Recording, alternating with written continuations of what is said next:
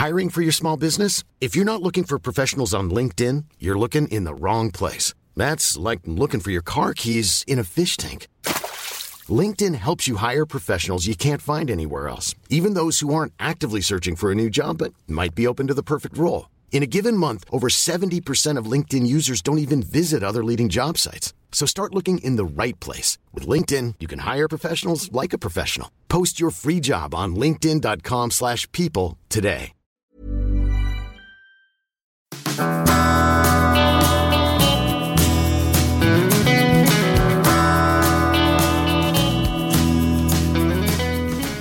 Welcome to the Money Stepper Q&A podcast, question 39.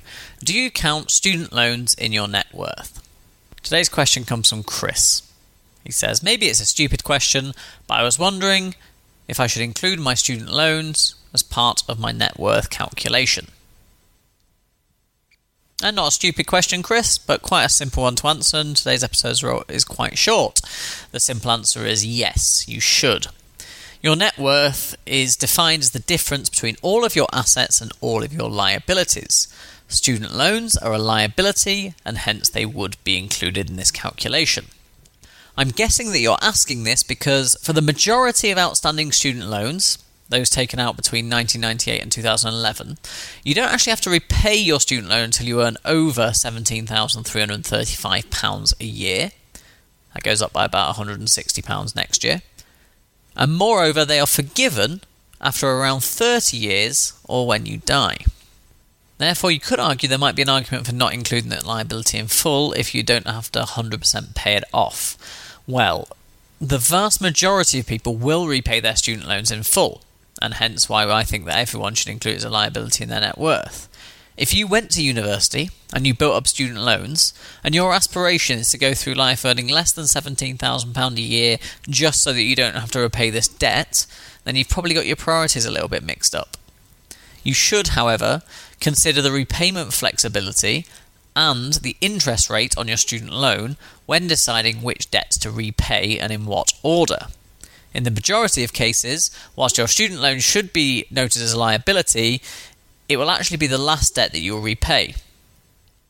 For more information on whether you should repay your student loans early, or whether you should focus your repayments on other debts or other investments, go to the show notes at moneystepper.com/question 39, or directly to our article on the matter at moneystepper.com/student loans.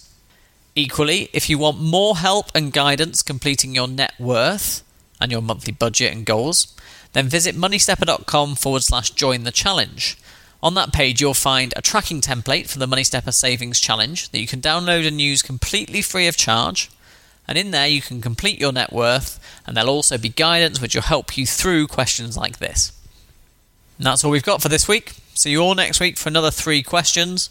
Remember, if you have a question, go to moneystepper.com/submit a question, where you can leave a voicemail or a comment with your question, or alternatively, you can get in touch directly with us at moneystepper@gmail.com. Thanks for listening, everyone, and have a great weekend.